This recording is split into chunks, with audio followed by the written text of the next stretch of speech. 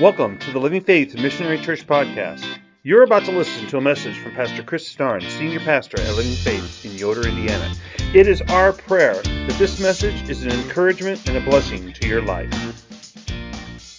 Again, happy Mother's Day. If you haven't had an opportunity yet, please thank your mother for allowing you to survive to the age that she allowed you to survive by, because I'm sure she, at one time or another, wanted to kill you. And she tried to convince your father to do it, and he wouldn't do it. So, but there's something special about this relationship between a mother and a child. A mother has a child and creates this image of herself and her husband, and the child can bring you such joy and such laughter, that they'll go out and they'll pick dandelions and they'll bring them into you, and you're like, oh, isn't that just special? And it melts a mother's heart, and there's just this special joy that comes from it. But as they begin to grow, they do this thing, and it's called free will. We all have it. And so they start exercising their free will. And as they get older, they exercise more of it. It's the one time we do exercise. And they begin to bring pain and anguish. Hopefully the pain is small, and the anguish is usually because mothers are worried about their kids and what they're doing and what they're going to do. But see, I think in the end, I don't really think we would want it any other way. I mean, why would you want someone to love you because they have to? Wouldn't you rather they love you because they want to? And because they just adore you? Not always agree with you, cause you trouble, but they still love you. I mean, people still have children today knowing that there's a possibility that one day they're going to rebel against them. Guess what? God is no different. God has children, and they rebel. Now, as we go through this series, as I said last week, if you have any questions, and I know today the slide is in there. There, now he's awake. So let's go pull that up. If you have any questions, I don't know if you can read this. If there's an Ask the Pastor a button on our website at www.livingfaithmc.info, or you can text me a question at 222-7194. That's the church's Google number. It'll come to my phone and my pad. I won't answer those questions now, so don't text them now. But later on, or if you have a question, just call me at home or on my cell phone, and I will try to answer it. I want to make sure we understand what we're going to be going through here. We said last week that the according to Scripture, according to the ancient Hebrew, that the sons of God, the B'nai Elohim, as they're called in Hebrew, were present when God created the earth. In fact, they shouted for joy at His creation. I mean, think about that. Something good happens in my life. I come home and my kids and my wife are all excited. Can you imagine? As God is creating the earth and creating everything, the angels are singing, and the sons of God are shouting for joy.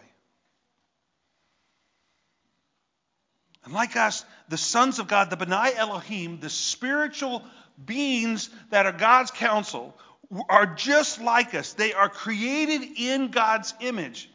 We do a whole sermon on what that means. What that basically means is they are His representatives in the spirit realm. You and I are His representatives here on earth. And part of that is that He gives us free will. He also gave them free will. And they were with Him in the Garden of Eden at creation. See, Eden was God's home on earth. He was there. He walked with Adam and Eve in the cool of the day. And wherever God is, His counsel is. They met there. It says in Ezekiel, it talks about the fact that there was a certain B'nai Elohim that was there in the garden. In Ezekiel 28:13, it says, "You were in Eden, the garden of God." See, we think of gardens. You know, I worked yesterday and planted I planted a whole bunch of carrots and beans and all kinds of plants that I could think of, and just took all afternoon planting all these plants, these seeds outside. And that's what we think of as a garden. Or you come to our house, you realize that we have a lot of plants, a lot of flowers. My wife is crazy about flowers.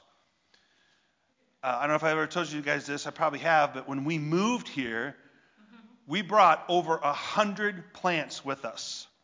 The real estate agent, when we sold the old house, says, "Now don't take anything don't take so much that they can tell that it was taken."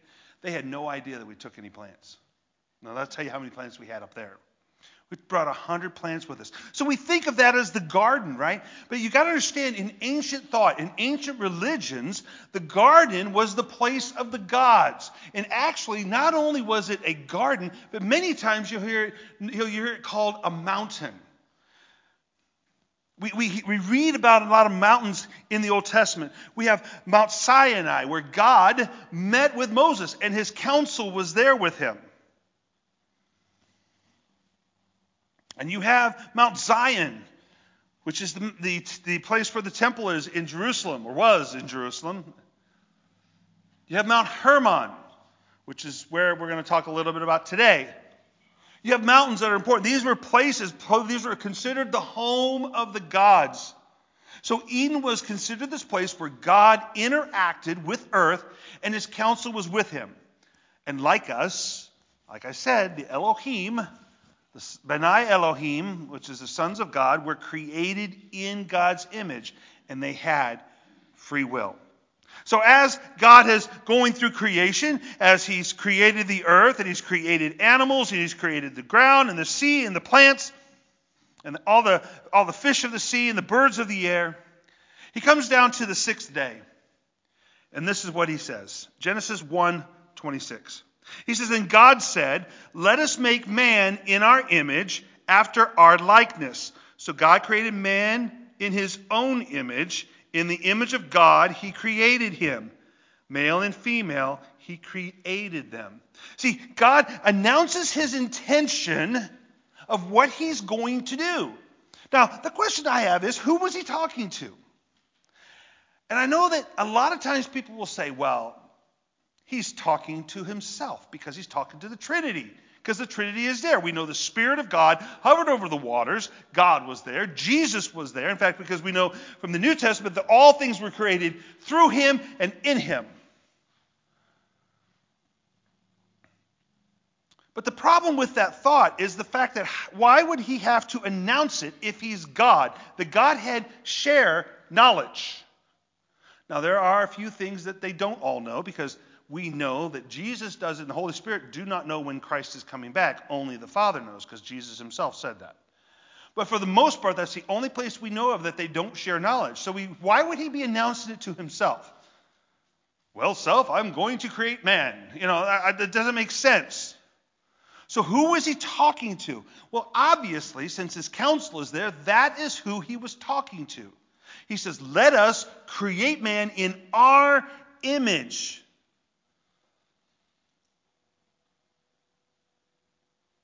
The council has no say in this. He does not go to them and say, hey, like he did, remember last week we talked about with Ahab? He doesn't go to them and say, what should we do next? He makes a decision. They have no say in what's going to happen. In fact, they don't create, because only Yahweh has the power to create. There's no God like our God. There may be other spirits there, but they are not God.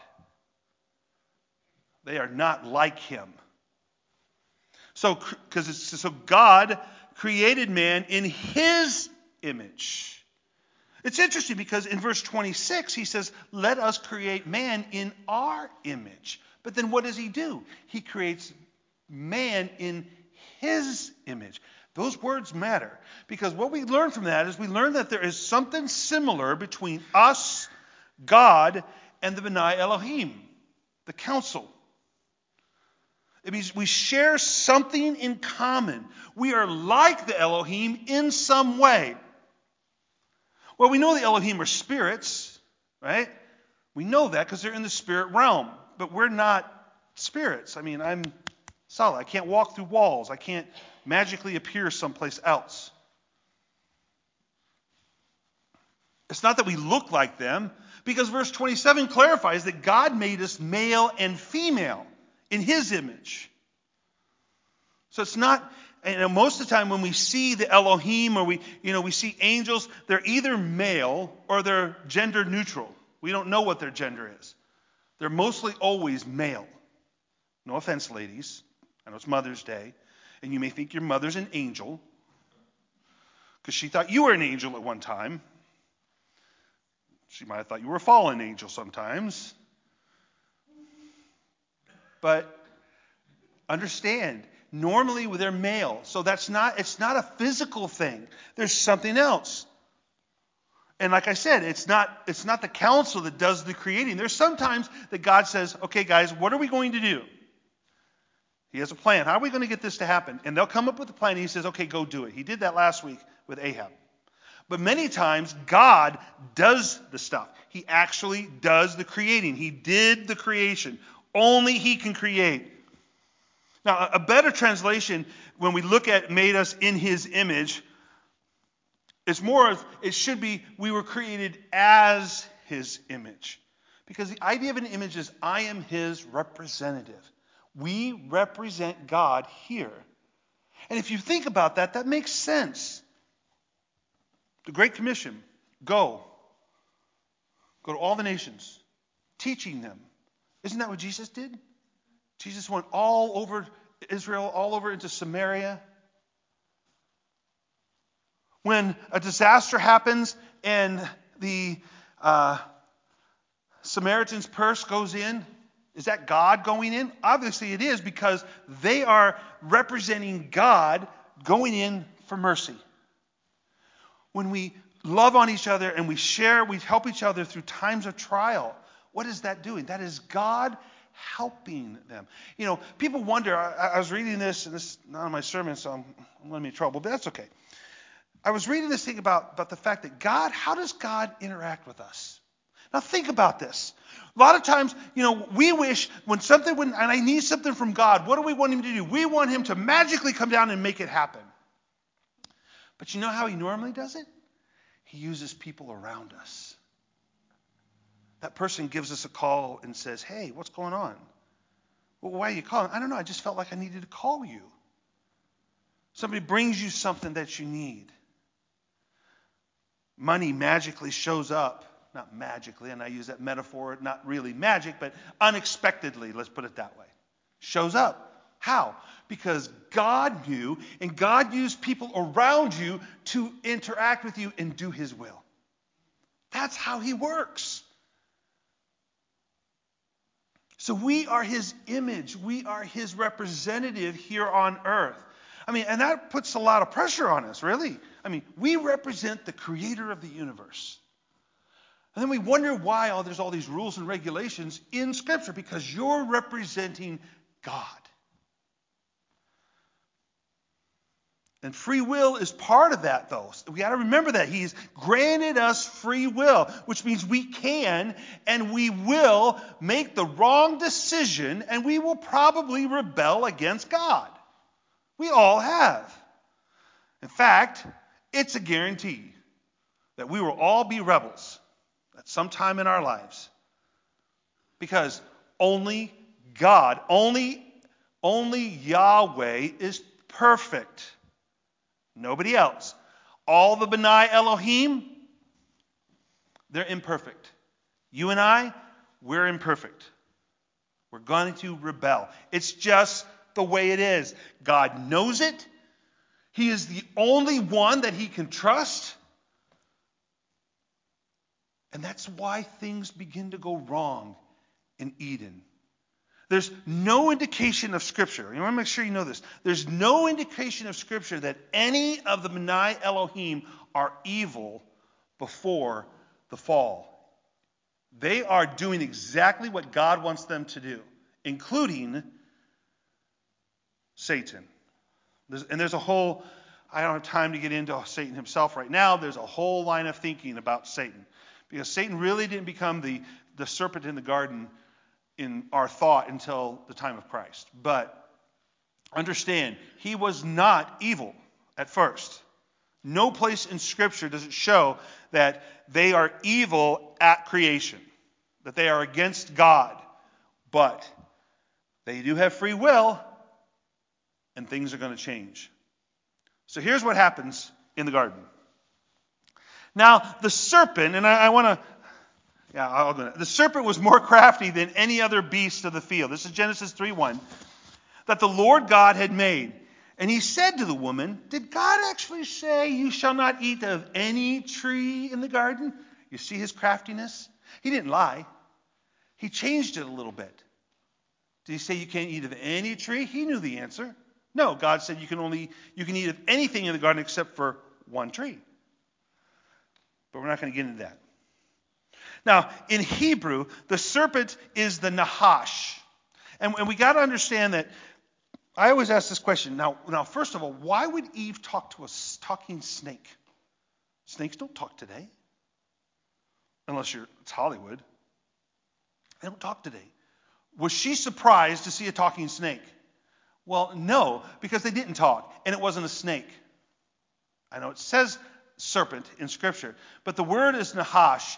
And the problem is that in the Hebrew Scripture, the old writings, the vowels are gone. There are no vowels. So there are words that are similar, and a guess was made. It sounds like it could be Nahash. It actually is. It's a word that actually means deceit.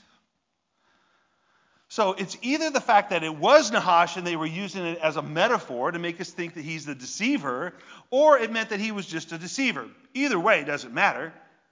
It's not a salvation issue. It doesn't matter. It's just kind of interesting because it's the word, no matter what word you choose, you still get deceiver. And he chose to reject God's authority. See, God had a plan for Adam and Eve. And his plan was for them to have children and to spread Eden over the whole world. Eden was only a garden in one area. And his plan was for them to spread Eden all over the world. That's a pretty big task. But they were going to do it. They were going to be fruitful. They were going to have lots of children. But see, the enemy did not want that to happen. So what does he do? He convinces Adam and Eve to sin. And in the process, Satan puts himself in the place of God. He had a better plan. Let's give them some knowledge. Let's give them, you won't die from this. You're just going to know like God knows. Isn't knowledge good? No, not always. It all depends on what you do with it.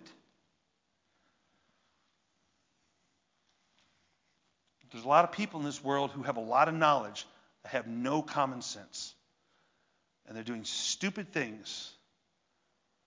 And I'm not talking about people who wear a mask or don't wear masks. That has nothing to do with it. I'm talking about people in power who have no clue what they're doing. But they have a lot of knowledge. See, the fallout that happens when Satan does this is far greater than I think he expected. He doesn't have foreknowledge. He doesn't know everything. I don't think he realized. He thought, well, maybe I'll set him off on a different course. And I can ascend to the throne of God. I will be God because I gave them this knowledge. I'm the one who supplied the knowledge to them. They'll look to me rather than to I'll just say this, what they say sometimes, the old man sitting in the chair up in heaven. But the fallout was greater.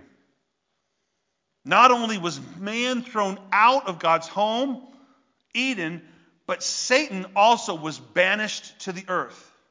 He no longer can go into the throne room of God. Oh, you say, well, what about Job? It says that the accuser entered. We don't know that was Satan, by the way. It was just someone whose job was to go out and find people who were doing wrong and bring them back and talk to God about it. But we do know that Satan is banished to the earth. And on the earth, death reigns. We now die. Death comes onto the earth, and we are going to die. Life is not everlasting on this earth. So instead of ascending to the throne of God and becoming the Lord of life, Satan becomes the Lord of the dead. He reigns. He rules. This is his earth. For now, God still owns everything, but he gave it to him temporarily. Now think about this. I got to think that God, as a mother, you guys, and when your child does something they're not supposed to do that's pretty drastic, that has ramifications that go far beyond just, it's not that they just stole something, it's that they're now going to go to jail. And you're not going to see them for a while. Now, what would that do to a mother's heart? I mean, I can understand God's heart was probably broken. God has emotions. It says he laughs. He gets angry.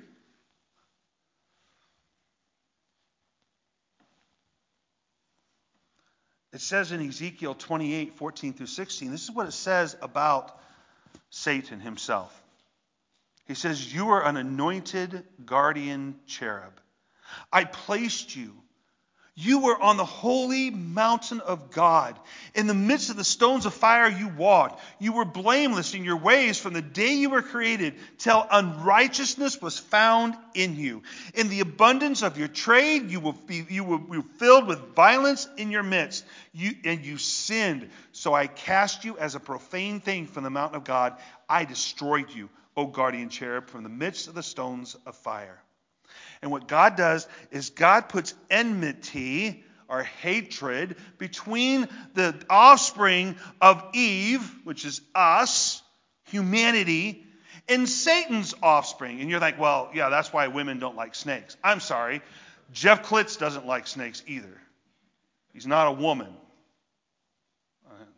No offense there, but he's not a woman. That's not what it's talking about. It's talking about Satan's offspring are those who are against God. And we see a place in the New Testament where Jesus is talking. He's talking to the Pharisees. He says, "Your father, the father of lies is your father. You are his children because you are against God and his wishes." So that's what it is. We are now at enmity, at hatred. The people of the world who are following the ways of the world hate us. Why? Because we are the children of Eve. We are the children of God. You wonder why the world hates us. That's why. God put it in the children of the serpent. So man and woman are cursed. They're expelled from the Garden of Eden. They're expelled from God's presence. And it doesn't take long for trouble to begin. When the kids start doing something wrong, it doesn't take long for it to exponentially grow, right? They do one thing wrong and it just snowballs, especially when they're together. We let the kids play down in the gym. One kid does something wrong that they probably shouldn't do, and what does it happen? It gets worse. All the kids it's like they catch something from everybody else and they start doing all the wrong things. It doesn't take long. Cain kills his brother Abel. And as human population is growing, they begin to do evil and more evil. And we think, well, boy, that was bad. But it gets worse. It gets much, much worse. We go to Genesis 6. And this is what God said. It says, "The Lord saw that wickedness of man was great in the earth, and that every intention of thought of his heart was only evil continually." Now, I got to ask, I'm sure some of you probably feel like I do, that I think we're getting there again. I think the only thing that holds us back is the Holy Spirit. But there's wickedness. Now, if I was to ask you what made it go downhill, most of us would probably say the garden. Adam and Eve fell, Cain killed Abel, and from there, just progressively, like we said, things get worse and worse and worse. But if you were to ask a Jewish person from the first century, or a Christian from the first century, or from the Second Temple period, you'd get a different answer. See, what they would say that, yes, the fall was the beginning. The fall was the fall of man. Sin enters man, and we begin to screw things up. But there is more to the story than just one rebellion and more than one rebel. Satan was the original, but there's more. The evil spread into humanity is linked to Genesis 6:5 in the Second Temple worldview. Remember, I talked about last week that we need to have the worldview of the original writers and the original readers. What was their worldview? How did they view things? Because that's who this was written. This was not written to you and me. This was written to them. So how did they interpret it? And what did they feel about it? And we have to go back to verses 1 through 4 of chapter 6 to see why things were getting bad. And this is what it says. It says, when man began to multiply on the face of the land, and daughters were born to them, the sons of God saw that the daughters of men were attractive, and they took as their wives as they chose. Then the Lord said, my spirit will not abide with man forever, for he is flesh. His days shall be 120 years. The Nephilim were on the earth in those days, and also afterward, when the sons of God came to the daughters of man, and they bore children to them. These were the mighty men who were of old, the men of renown. That's one of those strange parts of Scripture that we don't like to look at and read. And many pastors won't preach on, because they don't understand it. They haven't gone back to the original Hebrew. They haven't gone back and actually thought about how did the Second Temple period think about that? How did it work into their worldview? Many people think that it's just weird, and they try to interpret it in a way that doesn't make them feel so strange. But see, pieces of this story can be found throughout Scripture and in many Jewish traditions outside of the Bible. And the New Testament writers were familiar with and quoted these things in their writings. So I want to look at a couple of references here to this rebellion in the words of Peter and Jude. In 2 Peter 2, 4 through 6, this is what it says. It says, for if God did not spare angels when they sinned, but cast them into hell and committed them to chains of gloomy darkness to be kept until the judgment, if he did not spare the ancient world, but preserved Noah, a herald of righteousness, with 7 others, when he brought a flood upon the world of the ungodly, if by turning the cities of Sodom and Gomorrah to ashes, he condemned them to extinction, making them an example of what is going to happen to the ungodly.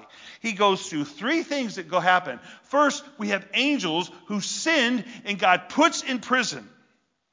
That's Genesis 6, 1 through 4. Then he talks about the flood. Well, that obviously is the flood story. And then he talks about Sodom and Gomorrah. So where did Peter get this information? Where did he find out that the angels are held in chains and put in hell? Or Tartarus was what the word was used for that. Where does he get that? It's not in the Old Testament except for 1 through 4. And did chapter 6, 1 through 4 of Genesis say anything about chains? Well, no. Where did he get that? It's not in the Old Testament. So there had to have been extra biblical sources that they looked at, and they believed that that was true. And he was familiar with it, so much so that he mentions it in his letter. And just in case you think that Peter was a crackpot, which he may have been, we have another writer of the New Testament that references the same thing in Jude 5 and 6. Jude says, now I want to remind you, although you once fully knew it, that Jesus, who saved a people out of the land of Egypt, afterward destroyed those who did not believe. And the angels who did not stay within their position of authority, but left their proper dwelling, he has kept in eternal chains under gloomy darkness until the judgment of the great day.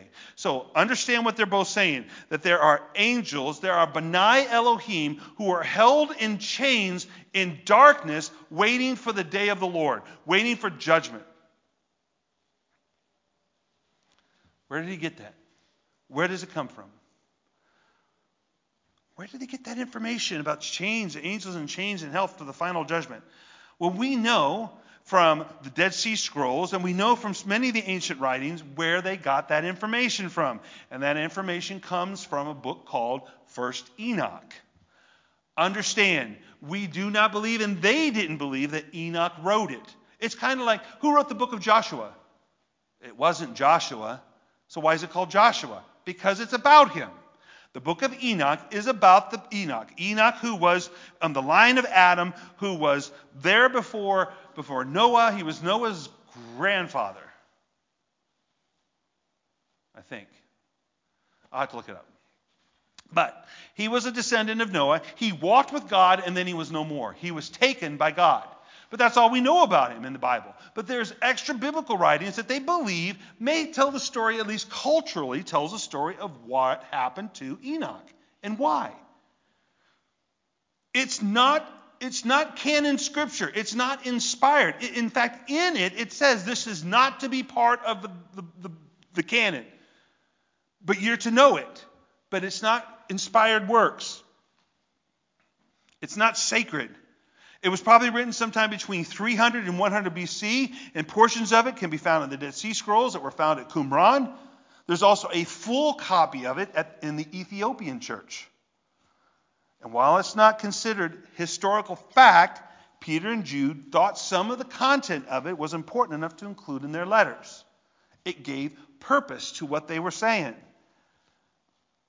And what this source says is it speculates that the sons of God, the B'nai Elohim, that we know were at creation because Job says they were, wanted to help humanity by giving them divine knowledge. There's that knowledge again. Remember the tree? What was the tree called that Adam and Eve ate what they weren't supposed to? The tree of the knowledge of good and evil? Yeah. So B'nai Elohim come down and give knowledge. And in the book of Enoch, I've read it, it actually talks about the things that they tell them. They teach them how to make weapons. They teach them how to do war. They teach them how to wear makeup and how to seduce. And guess what happens when they seduce, when they're not to seduce? The B'nai Elohim fell in lust or love with some of the daughters of men. And they crossed. And the spirit realm is not to breed with the physical realm. That's why it concerns me when we start messing with genetics, because genetic manipulation was part of what they did in the book of Enoch. Should we be doing it? I don't know. I question it. I don't really want to get into that right now, but you start thinking this is kind of strange. What? Angels having children? Doesn't make sense, right? But there's nothing in Scripture that says that angels can't. In fact, if we look at Scripture, when Abraham was sitting under the tree, the angels came and they ate with him. They can eat food. There's nothing that says they can't. When they take on human form, that they aren't fully functional humans. There's nothing that says it. So we have to think about it. And I'm just saying that this kind of forms our ideas and forms the ideas of the New Testament. And it also gives us ideas about things we really don't fully understand. In 1 Enoch, gives an explanation of where demons come from. Now, we think of demons as fallen angels. When we say that Satan rebelled and had a battle with Michael and took a third of the angels out of heaven. We were taught that. You understand that it says it took a third of the stars. It never says angels. We don't know if that's actually what it means. That it could have been a third of the stars that he takes out, the actual stars that light up the night sky. We don't know. That's okay. Either way, it doesn't matter. What we do know is in the book of Enoch, the fallen angels were not what we think they were. That's my phone. They believed that the demons were the spirits of the Nephilim. The Nephilim, remember, were the children of the sons of God and the sons of man who were on the earth at that time. They were basically half-breeds, part B'nai Elohim and part human. And they were Nephilim. They were big. They were giants. And when the flood came, they were destroyed. That was part of the reason for the flood, why God destroyed everything. So what happens? God says, I'm not going to allow them to come back to heaven because I don't want the spirits to come here because they're spirits. They are there on earth. They were created on earth. That's what they are. And they were stuck here. So the demons are spirits who are stuck here and they want to re-inhabit humans.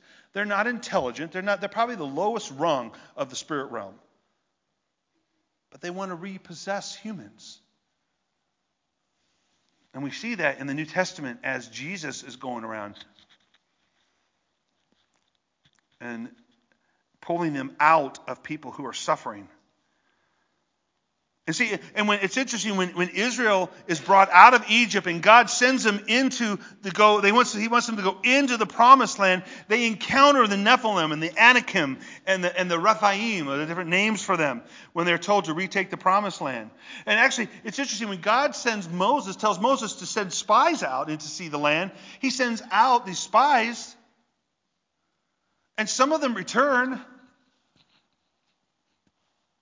And this is what they said in Numbers 13, 27 through 28. And said they told him, we came to the land in which you sent us. It flows with milk and honey, and this is the fruit. They brought like fruit. I think of like giant grapes on a pole being carried out of the promised land to show. He said, but they said, however, the people who dwell in the land are strong, and the cities are fortified and very large. And if that's not enough, it says, and besides, we saw the descendants of Anak there. And Anak is believed in Jewish tradition was a Nephilim from Genesis 6, 1 through 4. So they decide not to take the land, and they disobey God, and God sends them to wander the desert for 40 years until that generation of Israelites are dead. And the next generation, except for two, Joshua and Caleb. The only two who said, we can take this land. And 40 years later, Joshua will lead the army and begin conquering the land. If we look at every place that God said, destroy these people completely, every man, woman, child, animal, kill them all. Every place that happened, it is tradition that is where the Rephaim were, where the Nephilim were, where there was bloodline of the giants from Genesis 6, 1 through 4. He tells them to wipe them out. But the nations, the cities where they weren't there, he says, kill the men, take the women and children, take all the goods. Everything else had to be utterly destroyed. God is wiping out all traces of the Nephilim. And it's not until the time of David that it succeeds. David kills Goliath. Goliath is of the line of the Nephilim. And he's killed, and then his brothers are killed by David's men. Now you say, well, wait a minute, whoa, Pastor. I thought you said that they were all killed in the flood. They were. But somehow they came back, and we don't know how. But they did. It's either the sons of God sinned again and did it again, because they didn't die in the flood. They're spirit beings. They left. They were protected. Or the line of the Nephilim, the genetic line of the Nephilim, came through one of Noah's sons. One or the other, because there were giants in the land. The giants, big people you see today are not Nephilim. They're gone. That line is done. Now, why does this matter? What's the big deal, Pastor? Why do you say this? Well, we can see in Genesis 3 that the fall of humanity in the garden and the curse of the serpent and the leading up to supernatural rebellion of some of the sons of God in Genesis 6 is what we call the beginning of spiritual warfare. There's a battle going on around us. The B'nai Elohim, who are against God, are fighting with the B'nai Elohim who are for God. It's going on around us. That's why Paul says we do not struggle against flesh and blood. We struggle against principalities, which has always been a term for demon powers or B'nai Elohim powers. Through the spiritual forces of darkness in the heavenly realms. That's where our struggle is. We're just pawns in this game. But God made us. We're special. He knew this was going to happen. Remember that says that. Paul says that to us. We're in battle with spiritual forces of evil that have been raging between God and evil since the ancient times. We fight this battle on two battlefields. We fight it on the seen and we fight it on the unseen. Now, I know these stories may seem strange, but they teach us some important lessons. God is in divine competition for our destiny. Satan wanted to derail God's plan. And he constantly wants to derail God's plan. So how do we fight against him? How do we do this? This opposition against God and humanity is alive and well in both realms. But there's no one like our God. He has plans for how heaven and earth will one day be reunified. Evil will not go unpunished. Even though at times it might seem that it does. It will not. You and I are too valuable to God to allow us to succumb to the schemes of the evil one. He called his creation very good after he created us. And look what it says in the book of Psalms in 139, 13 through 16. It says, "For you formed my innermost parts. You knitted me together in my mother's womb. I praise you, for I am fearfully and wonderfully made. Wonderful are your works. My soul knows it very well. My frame was not hidden from you when I was being made in secret, intricately woven in the depths of the earth. Your eyes saw my unformed substance. In your book were written, every one of them, the days that were formed for me, when as yet there was none of them." God has written in his book every day of your life. And it didn't even happen yet. He has foreknowledge of what will happen. Doesn't mean he predestines everything. It doesn't. It means he knows what will happen. Now we can trace the start of this war between good and evil back to the decisions by God to create us as imagers. Guess what? It's a family feud. We are children of God. They are children of God. Some of them don't like the fact that we're children of God, and they are fighting against us. That's what's happening. It's two brothers fighting, just like Cain and Abel. Just like me and my brothers used to fight. Right? My mom's here. Yeah, we used to fight. But God created imagers, both human and divine, and we all share free will because God doesn't cause evil. God knew that Adam and Eve were going to rebel. He was not surprised. He knows all things, real or possible. He knows all things that won't happen. I can show you that in Scripture, that he knows things that won't happen. But just because he can foresee evil that humanity and divine beings will do doesn't mean that he causes it. We sang it. Great is our Lord. He's a good God.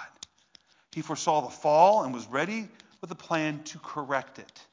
He also knew that each of us would soon be born sinners and we would fail. And he provided a way for us to redeem ourselves through Christ. But he didn't predestine our failure. See, when we sin, we must own our own sin. The devil does not make me do it. I am tempted by the world. I'm tempted by my own heart. I am guilty of my own sin. Nobody can be blamed for my fall, for my falling for temptation. I can't blame my wife for anything. Sorry, guys.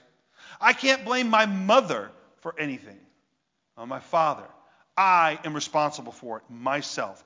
I chose to make the wrong decision and do the wrong thing. Nobody forced me. We don't like that. That's not a popular thing to say, but you are responsible for yourself.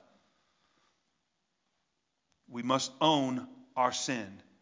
We have a choice. But it's amazing, the thing that Paul shares for us in Romans.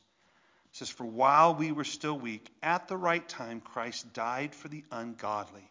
For one will scarcely die for a righteous person, though perhaps for a good person one would dare even to die.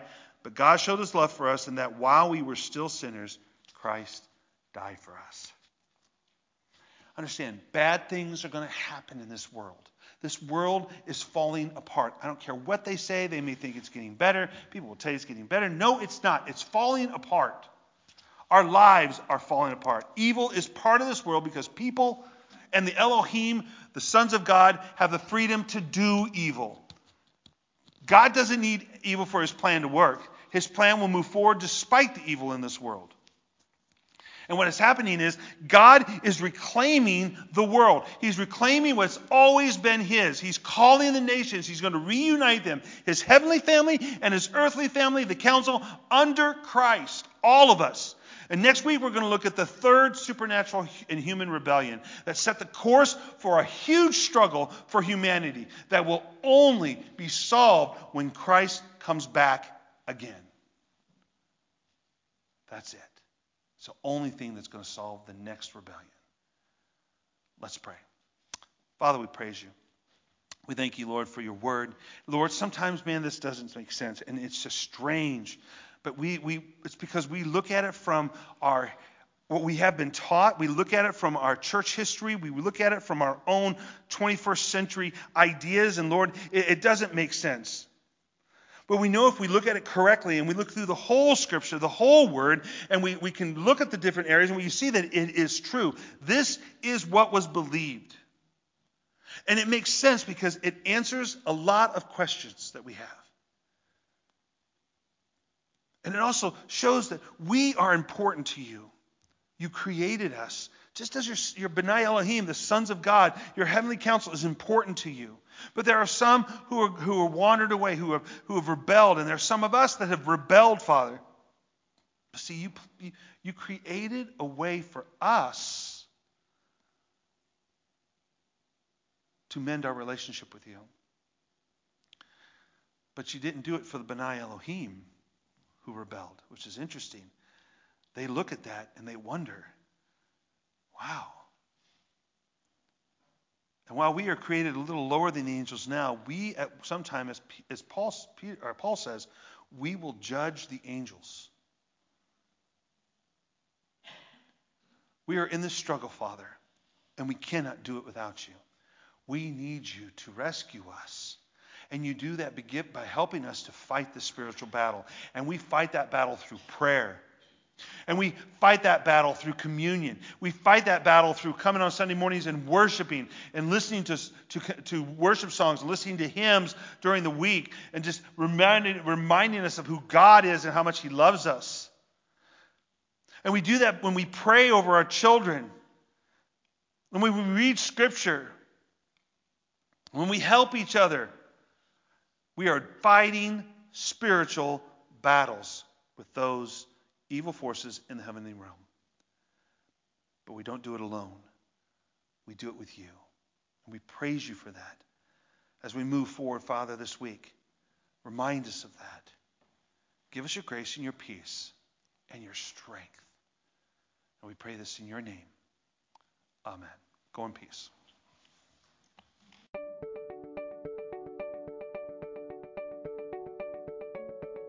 Thank you for joining Living Faith on our YouTube channel. My prayer is that this message today has encouraged you and strengthened your faith in Jesus Christ. We would love to connect with you, so please subscribe to our channel and hit the bell so that you get updated when we add a new message. Also, please leave any comments you might have in the comments section. We would love you to join us live for our service on Sunday mornings at 10 o'clock. We hope you have a great day today. God bless.